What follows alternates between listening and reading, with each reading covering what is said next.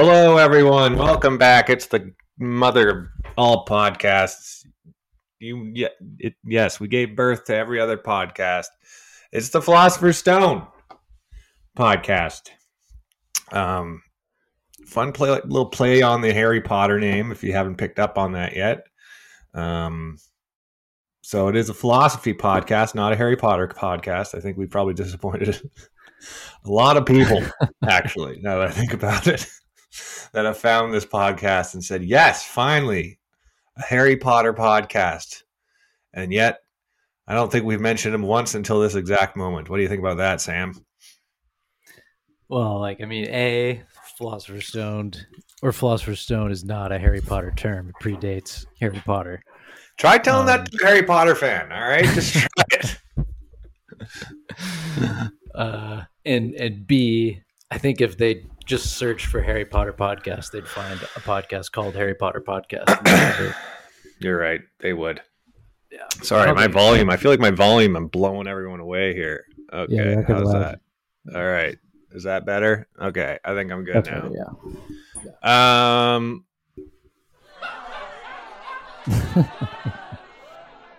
See, laugh tracks. I just laughed just because they were laughing. Yeah, that's the beauty of them. You know, the power of a laugh track is very. I think people don't realize how much that influenced how funny they think something was until they kind of went out of favor. Isn't it funny that they don't make any comedy television that use the laugh track anymore? It's such a weird thing to even think about that it was a standard for a long time.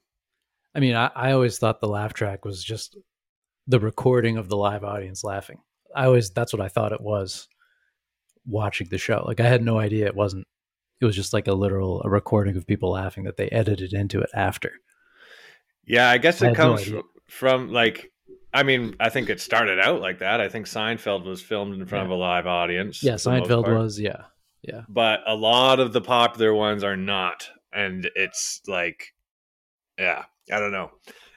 It's really kind of psychological. It's psychological manipulation because you might not laugh if you didn't hear other people laughing. That's why live comedy is so much more fun to see than watching it on Netflix or whatever. Yeah, they're like hacking your primate response to mirror people. And have you ever watched some of these Big Bang Theory or whatever where they take out the laugh track and it's difficult to figure out where you're actually supposed to laugh. Yeah, it's weird. It feels really, really off-putting. It feels really off watching those shows with the laugh track turned off. Yeah, it is. Weird. And they get it down to individual laughs of individual people. I was literally. I don't know if we talked one about this. person. Yeah, exactly. I don't know if we talked about this on the podcast, but I was going to try and write a joke about this. Is about whose job was it to decide what level of laughter each punchline deserved when they're making the show. There was someone in a room. I was like, that's a 1, that's a 4, that's a 3, 7, and then you get 1. You have to use 110 per episode. You know, man. Wasn't Friends in front of a live audience? Yeah, I think that they stopped doing it because that was the first kind of generation of those type of sitcoms, right? Like Seinfeld, right. Friends, Frasier, Cheers. Yeah, Frasier's coming back apparently. Is it? I've never watched it. No, I've never seen it. I've heard very mixed reviews about it. Yeah. But I watch Seinfeld still. Actually, I've been watching Seinfeld and Friends. Those two shows are people's comfort blankets, man. People just slap that on and just have it on. But I hadn't watched Friends myself until this year, essentially, for more than one episode. And I can see how it is comforting. You know, you're a lonely person. You don't have any friends of your own, let alone frickin' good looking ones. You know, so it's just a fantasy. But Seinfeld to me is much, much more straight up comedy. You know. Yeah, well, I've seen some Friends episodes, and they have some good writing in them, but there's just so much. They do have good jokes in Friends, but they they're not as like they're not as pure comedy, like really like fucking funny. No, no, they play a lot more into the sitcom, or sorry, into Yeah. like the relationships and stuff. I'd say Seinfeld is straight funny. Friends is like a mixture of charming and funny. Yeah, yeah, they're fucking each other and getting pregnant and stuff. Yeah, Yeah, there's much more of a like they're a more than plot that friends. there's an overarching. Yeah, they're more than friends. That's what the that's what the spinoff is going to be called. Friends with benefits. It's just Chandler or what's his face. You know what I find funny about that show, and maybe they made up an excuse about this in the show when I wasn't paying attention. But one of the characters, Ross, has a full-on child the whole time, and you fucking never see him. He's just too What? busy getting up to shenanigans with his Oh adult yeah. friends. That's. I guess he only mentions him. Like he just mentions No, like, oh you yeah, do see him in the earlier seasons when he's a kid, and there's like a whole right. arc where his ex is pregnant with him and whatever. But like after that, I think they like move away. Like the mom moves away and then takes the kid, and he just never talks about his kid ever in the later seasons. Just a deadbeat dad. Anyways, I'm sure every single critique or joke about that show has been made 1,000 times over at this point. What's going on in your life? Let me think. I got a nice fall coat at Valley Village for $20. I was pretty stoked about that. Nice. Like a fall brand new like fall coat. Yeah, like a tweed kind of jacket. Nice. I don't know how to describe it. It's nice. I bought one time. I bought a coat from Winners, I think, and it turned out, I bought it for like I don't know, $80 or whatever. And then it turned out that type of, I was at work and someone saw the coat and was like, these are actually worth like a lot of money. Like that's like a high end coat. Yeah. It's called like an oilskin coat or something. And then I looked up the brand and it was like worth $300 to $500. Oh. So I truly was a winner that day. Coat? Do you have to like apply oil to it or something? No, it's just like the more you wear it, the more it picks up this kind of oily texture on it. Think of like a really like that's because you're not like cleaning yourself probably. No, the oil's on the outside. It's supposed to be like take on this like kind of like you have to wear it in sort of thing. Like over time is when it's like an old bat, like a it's an old style product made to last. A catcher's mitt, yeah. Except for I don't have to like rub oil on it. There's just like latent oil in there. Although my wife put it through the wash and that kind of went away. So I don't know. Maybe it's half as valuable as it once was. Yeah, it's probably worthless now. But it still fits good. Still feels good. Yeah, there you go.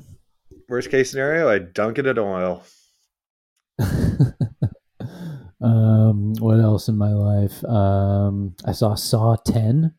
Arguably the best Saw since Saw 1. That's crazy to have. Like I've heard that same review of it, that it is the best one since the first one. So I'm definitely gonna watch it. Yeah, it's good. Like for a low budget, like I don't know if it was low, but it looks like Saw 1. It looks like they embrace the spirit of like filming in a single location in a single room kind of thing. Yeah, that's what made it cool. Yeah, so they sort of go. I haven't seen 2 through 9, so I don't know what happens. I've seen a handful here and there. None of them are. I think 2, because the first one was made by obviously the people that came up with it, and then none of the rest of them were made by that guy. So that's kind of why they're James terrible. Wan. I think. Don't quote me that's on that. James motherfucking Wan. So did he do more than one? I think he only did the first one. Hold on, let's Google this shit. This shit. Saw 1, 2004. Tobin Bell as John Kramer. 2004 American horror film directed by James Wan in his feature directorial debut. Holy fuck. That guy's so talented. Smashed it out of his park. Yeah, that's one of the. Oh man, if you look up the, I gotta look up the box office mojo for Saw 1. It's insane. As far as like gross profit, Um, yeah, like the budget and then how much it made. So the budget, oh wow, budget for Saw One $1 million. uh-huh. That's wild. Opening, it made 18 million Wow. It was excellent. worldwide. That Yeah, movie, like I watched it way too young. I yeah, was not prepared for that. That was absolutely rocked me to my core. yeah, The yeah. ending, It's like insane. It's the insane. horror I felt at the ending, the like reveal or whatever, was probably one of the most shocked I've ever been watching a movie. Oh, the big reveal at the end. Yeah. Yeah, I had it spoiled for me, unfortunately, but Ah, that yeah, sucks. Yeah, I watched it with a buddy uh back in the days when you were having sleepovers, and we were both like, holy shit, that was insane, that was insane. And he's like, yeah. oh, I'm not sleeping all night. I'm like, me neither. And then he immediately fucking fell asleep and I was up. I don't think I slept for like 3 weeks after that first viewing. Wow. But as an adult, I can look back and say that is a masterpiece of that genre of horror. Yep. Budget $1 million, and then in 10 weeks, it grossed 100 million worldwide. That's probably why he didn't bother making another one. He was like, I'm retiring, I'm done. Did he Man, make any he's of the other still. ones? Let me look it up. James Wan, Saw 3. He He did made Saw Saw 3, 3. I don't which remember I have that not one. seen. But I he probably most saw it. recently made. He's known for, I guess. Damn. Look, this guy is such a legend of horror already. The Conjuring, Insidious, The Conjuring 2, The Nun, Annabelle Comes Home, The Conjuring, The Devil Made Me Do It, Malignant, Megan. Damn. I heard He's Megan's like pretty in good. so many. Yeah, Megan was great. I saw Megan. It was great. Malignant is great too. Is Malignant's that the crazy. one where they're running backwards the whole time? Yeah. Yeah. That one, that one made me laugh so hard. Yeah. See, That was a that's great the one. thing is a lot of people, like even those ones, like a lot of people, it's hard to keep me in the horror mode and not switch to comedy. Like that's like the thing that happens to me with most horrors is that it'll start off scary and then at some point it just veers off the tracks into more of a comedy for me. Right? It's like very Yeah. rare where I really, really do feel a sense of like this is terrifying for the whole film. Yeah. They need it, unless they find ways to manage like tension and make you dread like what's going to happen. If they burn you out too early, then you're not scared of anything for the rest of the movie. Yeah, And and you're they like can't. desensitized. If there's a monster or a demon, or they really do have to save essentially one big. They have one big hit they can put in the movie where it's like Yes. this is where everything's on the table. Um, but if, yeah, You you're right. If keep they do that too changing the early, rules. then the Yeah. rest of the movie, you're like, all right, well, that's where it is. That's the peak of what's going to happen here. Yeah. Yeah. They got to keep changing the rules. Malignant is a good example of that because you never really what you're supposed to be afraid of keeps changing throughout the movie. You're never sure what exactly is going on. Yeah. Um, that's why, like, if there's a twist or a big happening, it has to happen like literally at the very end of the movie for me, or else I'm Yeah. out. I Yeah. watched. I wanted to say hi to me, but it's called Speak to Me. I think Talk to Me. Oh yeah, talk to me. That was great. That was a I thought great it one. was decent. I felt like it could have gone down way more terrifying paths than it did. Like I was like really Yeah. excited for like when the first setup happened. When the setup happened and I was like this movie could end up being so fucking scary and then they kind of didn't go the direction I was hoping and I was a bit disappointed. Yeah. Yeah. Well, those are all good horror movies Yeah. to check Still out top this top season. 2, top 3 probably for me are Saw 1, Yeah. Hereditary, Oh. and The Ritual. Oh. Wow. All right. Nice. Good picks. Those are all great. Hereditary probably being the most scared I've been as an adult watching a movie. Wow. I didn't find Hereditary that scary at all. I found it just really weird. Really? Disturbing. I found it very like maybe like disturbing, yeah, it was a better word for it, I would say. But I felt a very like my mind was completely uncomfortable the entire time. And I think a lot of that is based mainly on like the family dynamics, and so many movies that try to like replicate that now. I feel like there's always got to be some like backstory that affects it, that you slowly get like learn about. Hereditary did it great. I really liked the ritual, the how they tied into the like incident at the beginning of the movie and how it affects them all throughout the end, as far as like the regret the guy feels. Oh yeah, that was good.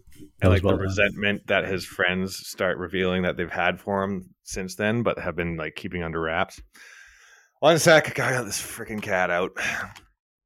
Man, this cat is out of the bag.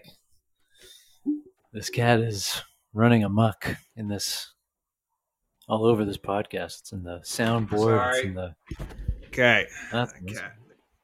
Anyways, shall we move on? Do we have something you want to talk about this week? Something Yeah, I mean, speaking not of controversial. No, I thought we could do something very controversial. Okay. I think I know what you're going to talk about, because that's all anyone's been talking about all week. And holy shit, I have never heard of I've never heard so many like strong arguments from both sides of the issue. It just seems like such a. Are we talking Dylan, about Dennis, Jake Paul, right? Yeah, it's all over my Facebook feed. People are getting mad at each other. People are apparently experts on it. They know the history between the two to the T. They didn't just. Here's what happened. We're not talking about that. We're talking about the Israel-Palestine conflict. Same thing happens anytime an event like this happens.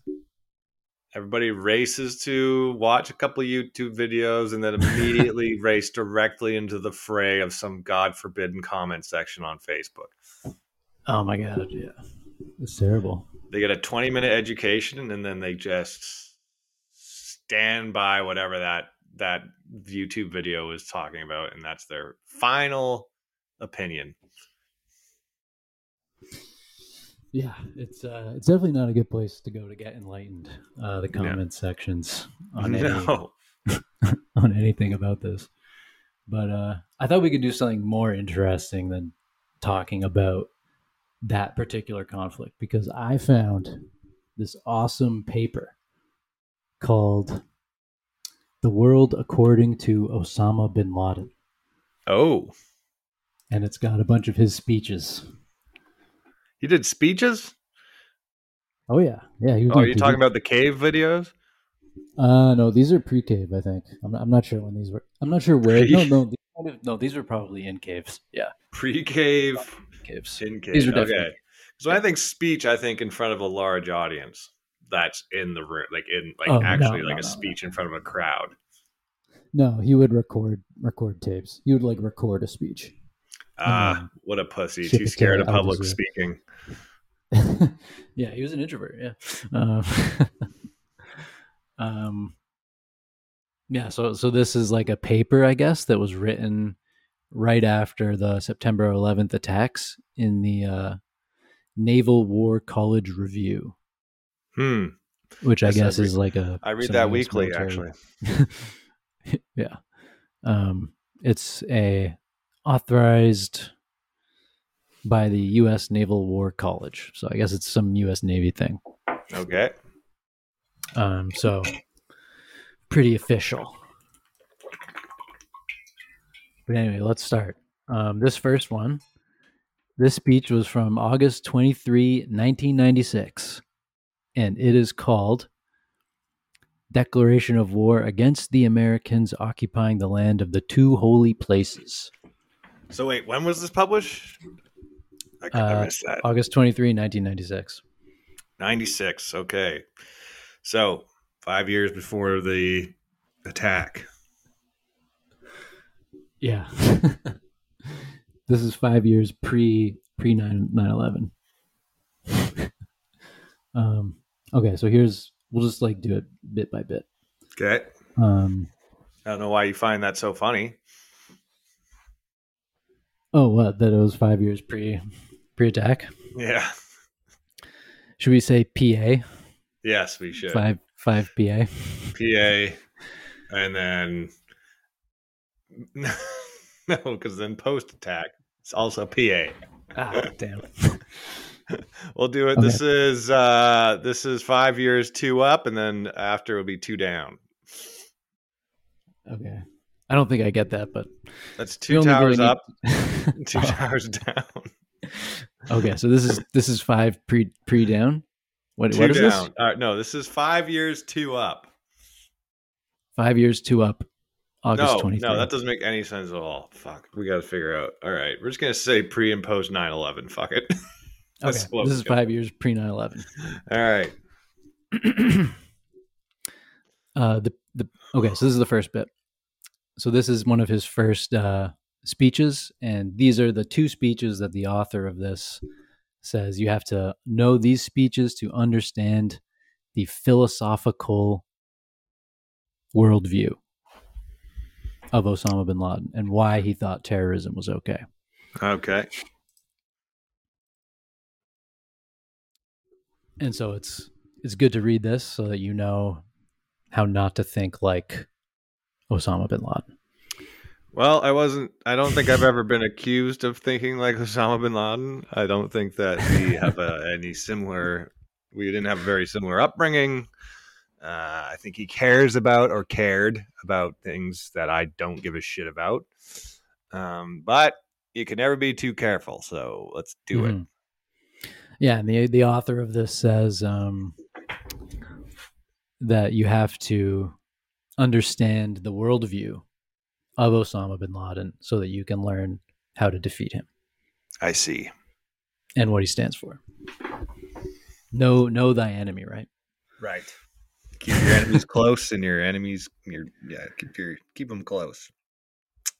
Yeah, exactly. Okay. Keep everyone close. Keep everyone close. Everyone needs to be close. Yeah. Okay. The people of Islam have suffered from aggression, iniquity, and injustice imposed on them by the Zionist Crusaders Alliance and their collaborators, to the extent that the Muslims' blood became the cheapest and their wealth was loot in the hands of enemies. Their blood was spilled in Palestine and Iraq. The horrifying pictures of the massacre of Qana in Lebanon are still fresh in our memory. Massacres in Tajikistan, Burma, Kashmir, Assam, the Philippines, Somalia, Chechnya, and Bosnia-Herzegovina took place. Massacres that send shivers in the body and shake the conscience. End quote. Yeah, see, I'm not privy to any of those massacres. So that tells you how out of the loop I am of bin Laden's loop. You're not subscribed to bin Laden YouTube? No, come on. I'm not. Daily updates, ring that bell. I tend to keep my circle small, you know? Like Drake, famously. Yeah. It might be the only thing I have in common with Drake. Yeah. No new friends ever. That, like, for the rest of the time, that's pretty crazy. It's great. That's wild. That's wild. Is that what it means? I don't. He doesn't make new friends. Well, that's what it's song. No new friends. No new. That means, he doesn't trust anyone because he's famous now, and he doesn't know if they have sincere motives. I'm assuming. I don't fucking know. Wow. We should ask his ghostwriters. Yeah. Okay. Yeah. So a bunch of massacres. So these. So remember, this is called Declaration of War Against the Americans. Right.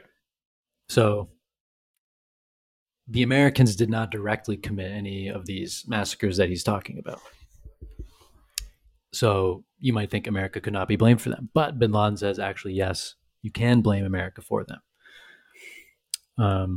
For example, He, like the one he mentioned, the Kana in Lebanon. So this was a massacre that happened, according to this article, after an Israeli operation called Grapes of Wrath that used American weapons. They really called it Grapes of Wrath? Yeah. Isn't that like Desert a TV Storm. show? No, Grapes of Wrath is a novel by John Steinbeck. Oh. I think it means revenge. In a I sense. see. Like you have the wine or the grapes of fun. I don't know how it works, but whatever. I mean, I would assume it was just you give someone grapes and you think it's a nice gesture, but they're grapes of wrath, so they're maybe you full like of smack them poison. with the grapes or something. You want some grapes? Yeah. Psh. With some wrath on top. With some wrath. So he blames the Americans for not preventing these massacres, etc. Yeah. So what do you think? Is he justified? Can you blame the Americans for these massacres? Maybe they occurred. Like, because there were lots of Muslims killed in wars. So what? The only thing that the Chechnya. Americans contributed were weapons? Yeah, they would contribute weapons or like prop up the regime, not like call for regime change, that kind of thing. Who launched this? Was this the Israelis or? These are just like a whole, like he listed like a whole grab bag of different conflicts. Like Chechnya, Bosnia, like for example, Chechnya, right? Russia killed lots of Chechen Muslims. Afghanistan as well. Who was doing the killing of the Muslims in the Grapes of Wrath operation? Let's look it up. Like, who was America giving these weapons to? And did America give them the weapons, or did they Israel, have the weapons from Israel? Okay. America gives Israel like most of its weapons. Yeah, it was IDF. Yeah. Man, I'm gonna get on a fucking watch list googling all this stuff. Is there something covering your microphone by chance? You're sounding a little muffled to me. Oh no, maybe I was too close to it. Is that better? Yeah, you might. Yeah.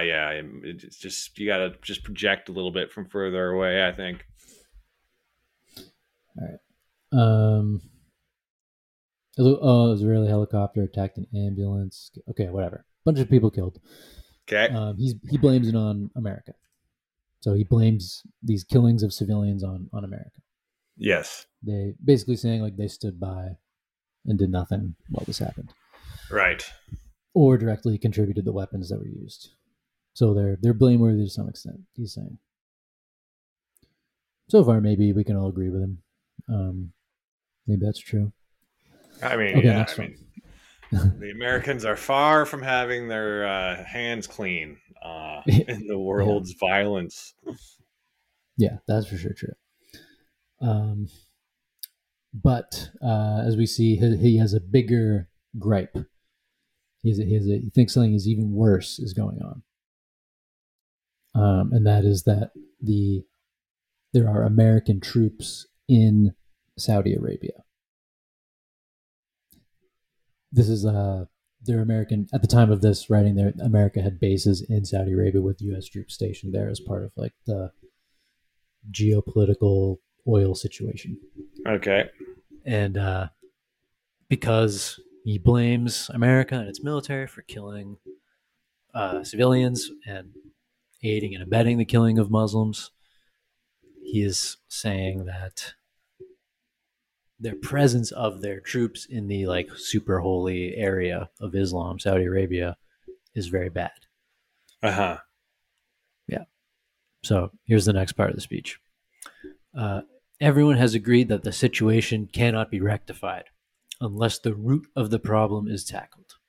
Hence, it is essential to hit the main enemy who divided the Islamic world into small and little countries and pushed it for the last few decades into a state of confusion. The Zionist Crusader alliance moves quickly to contain and abort any corrective movement appearing in the Islamist countries. What does he consider to be corrective movement? Like becoming more fundamental or Yeah, becoming just basically. more wealthy? Because like Islam hasn't really had like a reform at any point, has it? Well, so there's like this Sunni Shia split, and Yeah, so Iran is ruled by Shia, like a Shia theocracy, and they did make a big reform in like how the way the religious laws are like change over time, like legal precedents and stuff like that. yeah, Um, so there's like some reforms and stuff going on, but he's mainly his point is that, or like the Islamic fundamentalists, they thought that Islam, like the Islamic countries like Iraq, Iran, Syria, they thought all these countries are super weak because they couldn't defeat Israel in 19 uh, whatever. hmm They all like tried to attack Israel and stop it from becoming a state, and were defeated. And right. so they Israel were took them like, all on that time, right? yeah, took all of them on at once, defeated them. And so all those countries thought like, okay, this is a fucking catastrophe. We Yeah, need to modernize. Um, but modernization didn't seem to help them at all. And they were still weak. And so the question then became, and they felt getting bullied by America. yeah, Um, and so they thought, okay, so the third option, so then it became two different choices. Do we modernize even more and better? Because they still can't beat Israel in a war. yeah. or, or do they abandon modernization and turn to Islamic fundamentalism? Well, that seems to be what they did, right? Because didn't Iran used to No, be like not a at all, actually. no? Oh, No. Um, Saudi Arabia, Qatar, Dubai, um, Iraq, Syria, all these countries stamped out as much as possible Islamic fundamentalism. interesting. See, I didn't know this. Yeah, almost all those rulers, right? Like Saddam, right? The only reason that guy was not taken out by Islamic fundamentalists was because he had such a tight security apparatus. Right, And same with Syria, same with Saudi Arabia, same with all these countries. They keep that shit down because it's right. not good for business. They're all about business. Yeah, So they really do try to keep it down. But the culture is so divided on this issue because it's a religious issue, and the distinction between church and state is a lot less than it is in, like, for example, like France. right. But maybe not so different from how some people would like it to be in the States. Yeah, man. Fuck, I hate religion so much. It is like the main problem with humanity right now. What? I think Fauci is the main problem with humanity. Fauci, Fauci. uh, No, no. It's the way that religion manipulates a human's mind into thinking in such a small little box that is a huge issue. Uh, yeah. Luckily, not as big of an issue as it once was. I mean, don't get me wrong, religion definitely helped humanity reach uh, a certain point that it wouldn't have been able to reach without it, or at least maybe not as quickly. But holy crap, that has got to be one of the most fucking obsolete inventions we've ever had at this point. Yeah, it was. I like it. I like it better when religion was like, what's the weather going to be like tomorrow? Let's cut open a goat and see what its intestines do. Yeah, that's back when it was fun and necessary because we needed something to make sense of this world. All right. We have Yeah, science now. Does anyone fucking realize what they're holding in their hand all day? Did God make that? No. Like, do that's people, it's so crazy though that like the fundamentalists, the one thing they do embrace about the West is technology. Technology, yeah. That's like they will like accept any science that will give them new technology, but they won't listen to scientists on anything that goes like if it even So familiar, it's eh? so annoying, man. It's so annoying. It is so goddamn annoying. And I don't even care. Like believe in God, whatever you want to do, be religious. But to have this desire and this uh innate belief that everyone that doesn't have your religion is completely off the mark or completely wrong or delusional or in extreme cases is less than human and need to die. It's like Jesus. Jesus himself would be like, what the fuck? He Yeah, would I drop mean, his first ever recorded F-bomb if he came to back to the that's the planet. problem. That's the problem with like the religion's texts, and then what the people do with it. Like, there have been a ton of people killed in the name of Jesus, and It's very clear not to kill. yeah. Anyway, But I saw a guy on YouTube the other day who's like, actually, it says not to murder.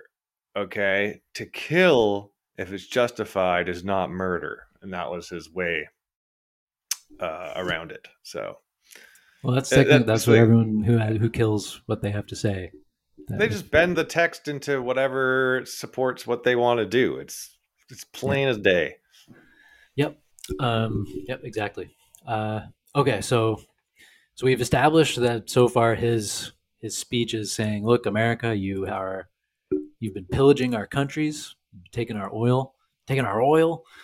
Um, you've been you've been abetting the horrible treatment of Palestinians by Israel, and um, you have troops in our holy land. On top of it all, you got to get out." Yeah, I mean So, Israel. You've been to Israel, right? oh yeah, yeah. What? I have Okay, here's a family there. question Yeah. for you. If you just were a random person and you stumbled into you overlooked you're on a hillside and you were looking over the land of Israel, or you're on a hillside looking over the Okanagan Valley, which one would you consider to be the promised land if you didn't know? Who? Well, it depends on where you are in Israel. Right. If you are at the Sea of Galilee, it makes sense. Is it beautiful there? It's nice. It is really beautiful. Yeah. Is it BC beautiful though? It's different. It actually is kind of similar to BC. Like that's what I thought when I went there. Is I thought, oh, it's kind of similar. It's dry, it's kind of arid, but there's water. There's fresh water all over the place. They have a lot of lakes. Yeah, Sea of Galilee for one. Jordan River, the Jordan River. Huh? Ah, right. My namesake. I guess It is pretty small. all of the footage and photograph I've seen from that area just seems like flat desert The parts of it are very arid and rough, but parts of it are really really beautiful. and Even the Dead lush. Sea is nice. Oases are lush, yeah, and they have irrigation and stuff, so it's like palm trees everywhere. Interesting. It's great. Is it Yeah, promised land good though? I mean it's super developed and densely populated, so it's not like untapped nature. It's not like when Moses first saw it Ah, or whatever he saw. Didn't he see like giants running around or something? yeah, Sounds they fucking say weird. that there was giants and there was Yeah, milk and honey flowing, but I don't know about that. yeah. Anyway, There's a resurgence in the belief of giants thanks to TikTok and all these other brain mushing apps. okay, yeah. All right. So, next part of the speech, we can just get through this. He just talks. He's talking shit about the U.S. military here. We say to the defense secretary that his talk can induce a grieving mother to laughter. Where was this false courage of yours when the explosion in Beirut took place in 1983? You were turned into scattered bits and pieces at that time. 241, mainly Marine soldiers, were killed. And where was this courage of yours when two explosions made you leave Aden in less than 24 hours? But your most disgraceful case was in Somalia, where, after vigorous propaganda about the power of the USA and its post Cold War leadership of the New World Order, You moved tens of thousands of an international force, including 28,000 American soldiers, into Somalia.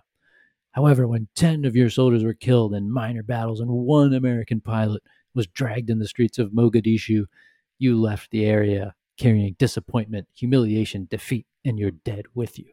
You have been disgraced by Allah and you withdrew.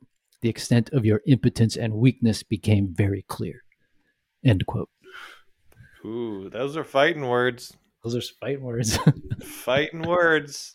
I know those. He's referencing Black Hawk Down. Oh, is he? Oh, Yeah. okay. I've never seen that movie, but it reminded me a lot of the shit talk between Logan Paul and Dylan Dennis, and those were fighting words. So, yeah. Okay, we'll move on to the next part. Nevertheless, it must be obvious to you that, due to the imbalance of power between our armed forces and the enemy forces, a suitable means of fighting must be adopted. That is, using fast-moving light forces that work under complete secrecy. In other words, to initiate a guerrilla war, where the sons of the nation and not the military forces take part in it. And as you know, it is wise, in the present circumstances, for the armed military forces not to be engaged in a conventional fight with the forces of the Crusader enemy. So that was a nice way to say terrorism, right? Yeah. Yeah, terrorism, which he was already engaged in. But now he's calling for it again. The sons of the nation. So if you're not in the army, if you're just an ordinary person, you should get involved. Yeah. So far, nothing about killing civilians. So let's move on. The evidence. So here's his next quote. Part of the same speech. Almost done. Actually, sorry. This is the last. This is the last paragraph of this first speech. Okay. Quote, the evidence overwhelmingly shows America and Israel killing the weaker men, women, and children in the Muslim world and elsewhere. A few examples of this are seen in the recent Qana massacre in Lebanon and the death of more than 600,000 Iraqi children because of the shortage of food and medicine, which resulted from the boycotts and sanctions against the Muslim Iraqi people. Not to forget the dropping of the atom bombs on cities with their entire populations of children, elderly, and women, on purpose and in a premeditated manner, as was the case with Hiroshima and Nagasaki. End quote. Yeah, those are pretty bad. Those are pretty rough. I mean, he's pointing out a lot of glaring infractions. Yeah. Not saying I'm on his side. Well, I'm just going to fact check the Iraqi children one.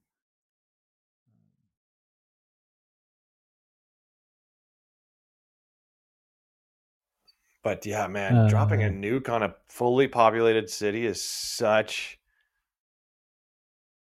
an extreme measure. It's like insane to think about in modern times. Like the amount of like outrage and like kind of like pushback just from hearing that Israel was going to cut off water to Gaza. Can you imagine? I mean, dropping a nuke on a populated city right now would just be like so many degrees worse than anything else that's happened since the last nuke was dropped that it would just grind the world to a halt. Yeah, or set it on fire. Yeah. I mean, it would be, I think that's like, you know, lots of people, they watch protests from their TV screen. They don't actually participate. I think that would be something that would draw everybody into the streets and be like, this is bad. Yeah. Yeah. Super bad. And fact check, that figure might be a little high, but yeah, it's the food and the sanctions to food and the sanctions causing food and medicine shortages did lead to hundreds of thousands of deaths. Brutal. Of Iraqi children, yeah. So, and just the author points out here that in his declaration of war against the United States, bin Laden did not target American civilians, only U.S. military personnel stationed in Saudi Arabia. However, the author says that was to change dramatically. Oh, yeah, I think we all know that. Yeah, so the next speech is called the Declaration of the World Islamic Front on February 22, 1998. So three years pre 9/11? Yeah. Pre 9/11. Pre 9/11s. It's really hard to give it a this one's really nickname. Short. Yeah. Okay, so this is a short one. So he offers 3 main reasons why America is to be considered an enemy of Islamic peoples. So that by Islamic peoples, that means Muslims everywhere, not just people in Saudi Arabia or the Middle East. Yeah. Okay. First. Isn't Drake a Muslim? A lot of rappers convert to Islam. Yeah. Keep going. I'm just gonna check how many rappers. Okay. Which rappers? Okay, first. For more than 7 years, the United States has been occupying the lands of Islam in the holiest of its territories, Arabia, plundering its riches, overwhelming its rulers, humiliating its people, threatening its neighbors, and using its bases in the peninsula as a spearhead to fight against the neighboring Islamic peoples. Did you get that one? Hang on a sec. French Montana, Busta Rhymes. Whoa. Fuck off. This can't be right. 17 best Muslim rappers. Okay. French Montana, Freeway, Busta Rhymes, Ice Cube. A lot of these guys are just saying they're Islam for some sort of... Yeah. Ice Cube's a Trump supporter. Swiss Beats, Q-Tip, T-Pain, oh my God. Rakim, that one I can believe, Beanie Siegel, DJ Khaled, Lil Durk. Lil Durk? What? Most Def, Talib Kweli, Ghostface Killah. What? Big Daddy Kane, Lupe Fiasco. I really don't think they're practicing, though. I think they're just saying they're Islamic, but I don't know. There's degrees. There's degrees of Muslim, just like there are of Christian. It's just, for whatever reason, being a Muslim has a lot more street cred than being a Christian. Yeah. They're trying to change that. The Christians are trying to change that. They're getting better fashion. They're trying to dress more street fashion. But yeah. It's not. I saw an ad for like a street gang, but it was like a Jesus street gang. Oh, I've seen a bunch of Jesus, like apparel brands that are making cool Jesus shirts now. It's like, man, it's just so disappointing to me that it's still such a force in our society. Anyways, let's get through this. Tell me when Osama, I almost called him Obama. They are the same person, actually. Yeah. Well, if you believe I bet you that's one of the Q drops said that. At Q. Q. There's a Q drop tonight. Everybody get online. Oh, shit. Okay, second. Quote, despite the immense destruction inflicted on the Iraqi people at the hands of the Crusader Jewish Alliance, and in spite of the appalling number of dead, exceeding 1 million, the Americans, nevertheless, in spite of all of this, are trying once more to repeat this dreadful slaughter. They come again today to destroy what remains of this people and to humiliate their Muslim neighbors. Boom. Third. Yeah, he's fired up. He's fired up. While the purposes of the Americans in these wars are religious and economic, they also serve the petty state of the Jews to direct attention from their occupation of Jerusalem and the killing of Muslims in it. There is no better proof of all of this than their eagerness to destroy Iraq, the strongest of the neighboring Arab states, and their attempt to dismember all the states of the region, such as Iraq and Saudi Arabia and Egypt and Sudan, into petty states, whose division and weakness would ensure the survival of Israel and the continuation of the calamitous crusader occupation of the lands of Arabia. I mean, he's got a decent vocab. I know he's like educated in like Ivy League. No. Isn't he? Or is that a myth? No.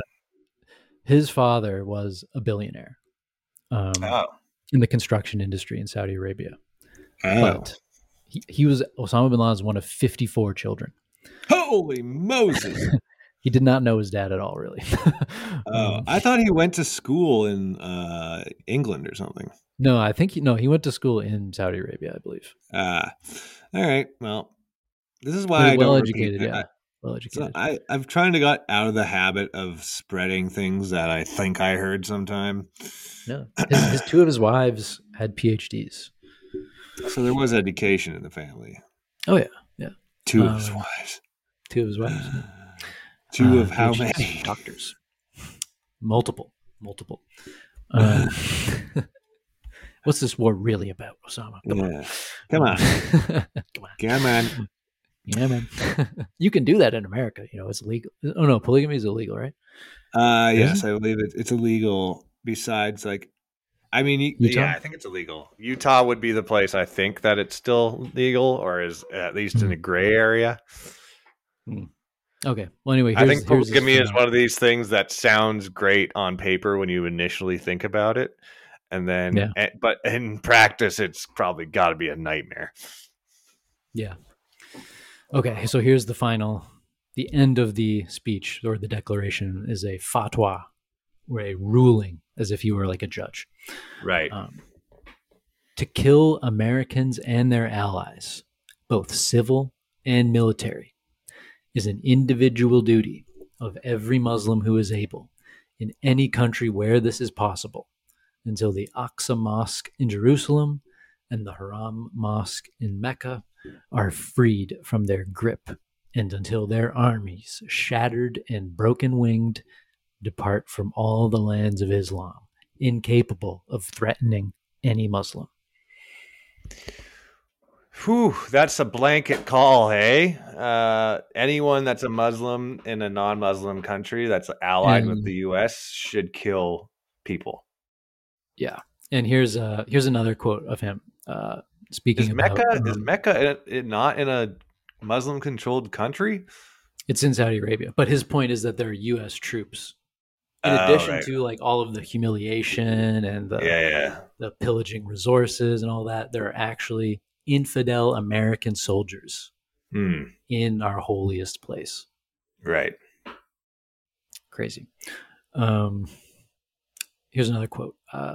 We do not differentiate between those dressed in military uniforms and civilians. They are all targets in this fatwa.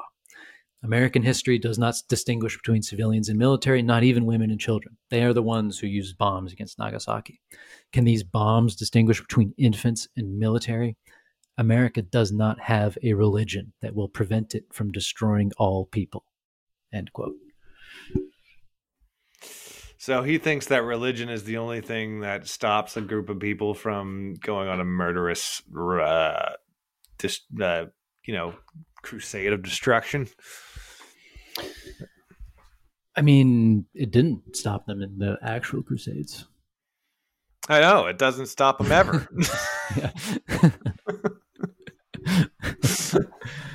Yeah. So what's his argument? His argument is twofold. On the one hand, he's saying it's necessary for us to do this because of like the atrocities that are being committed against us. It's necessary for us to expel these people from our lands. So the point of his attacks he's saying the point of these terrorist attacks is to get the Americans to leave Saudi Arabia and to get the Zion Crusaders out of Israel.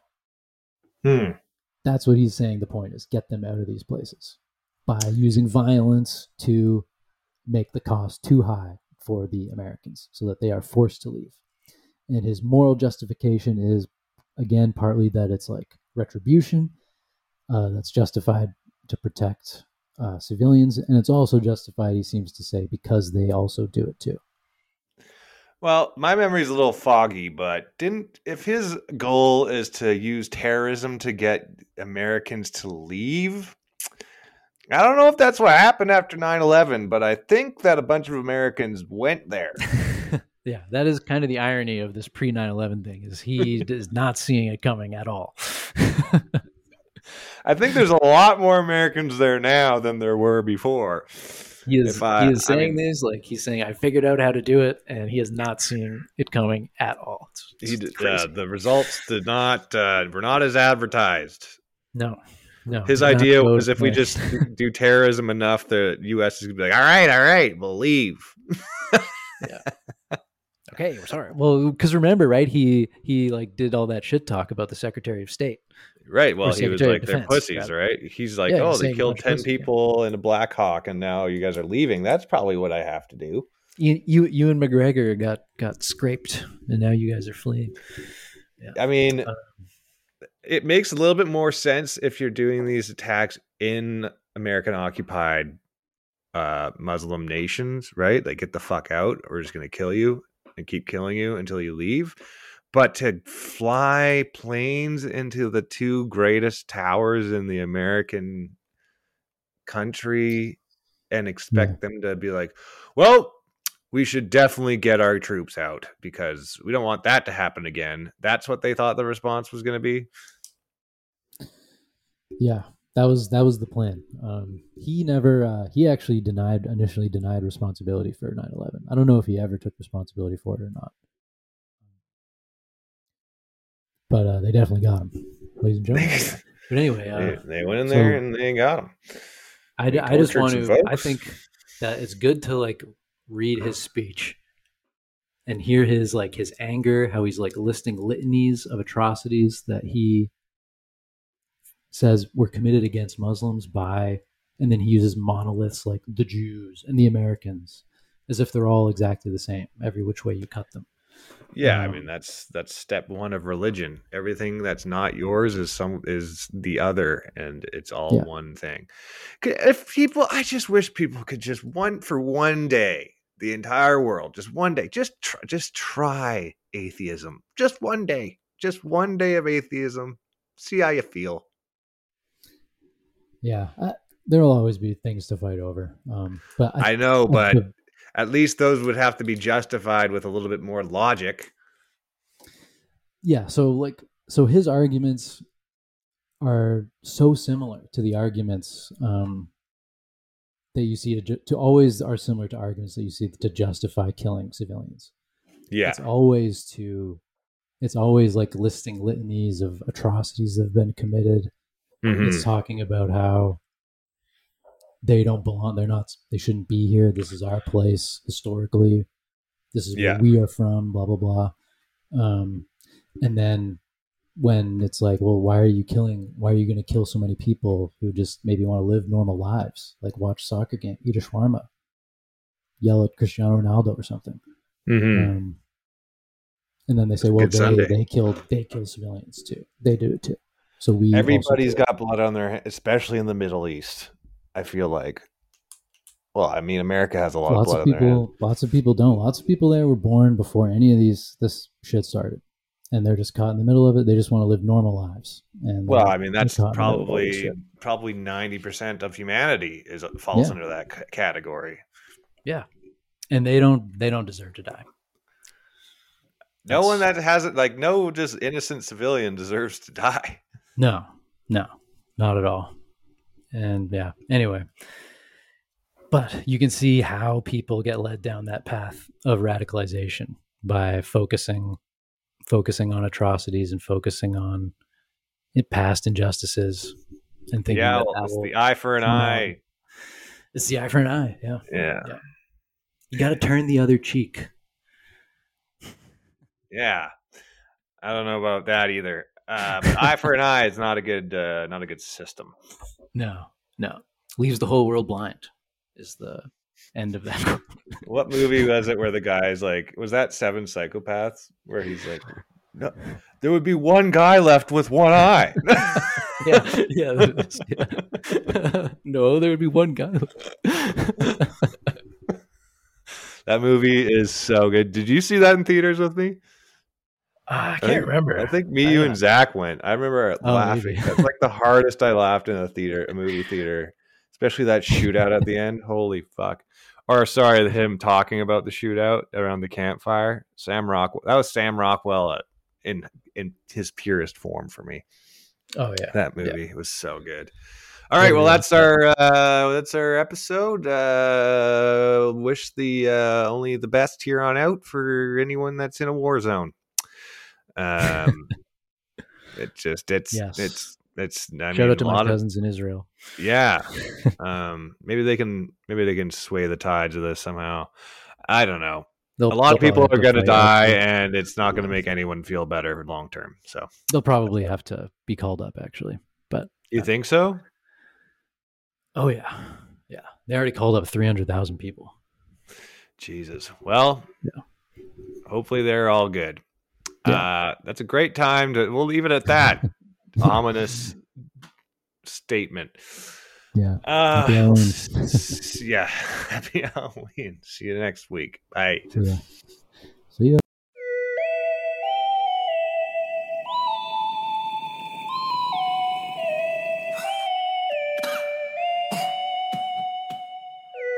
Welcome to the Philosopher's Stone Podcast.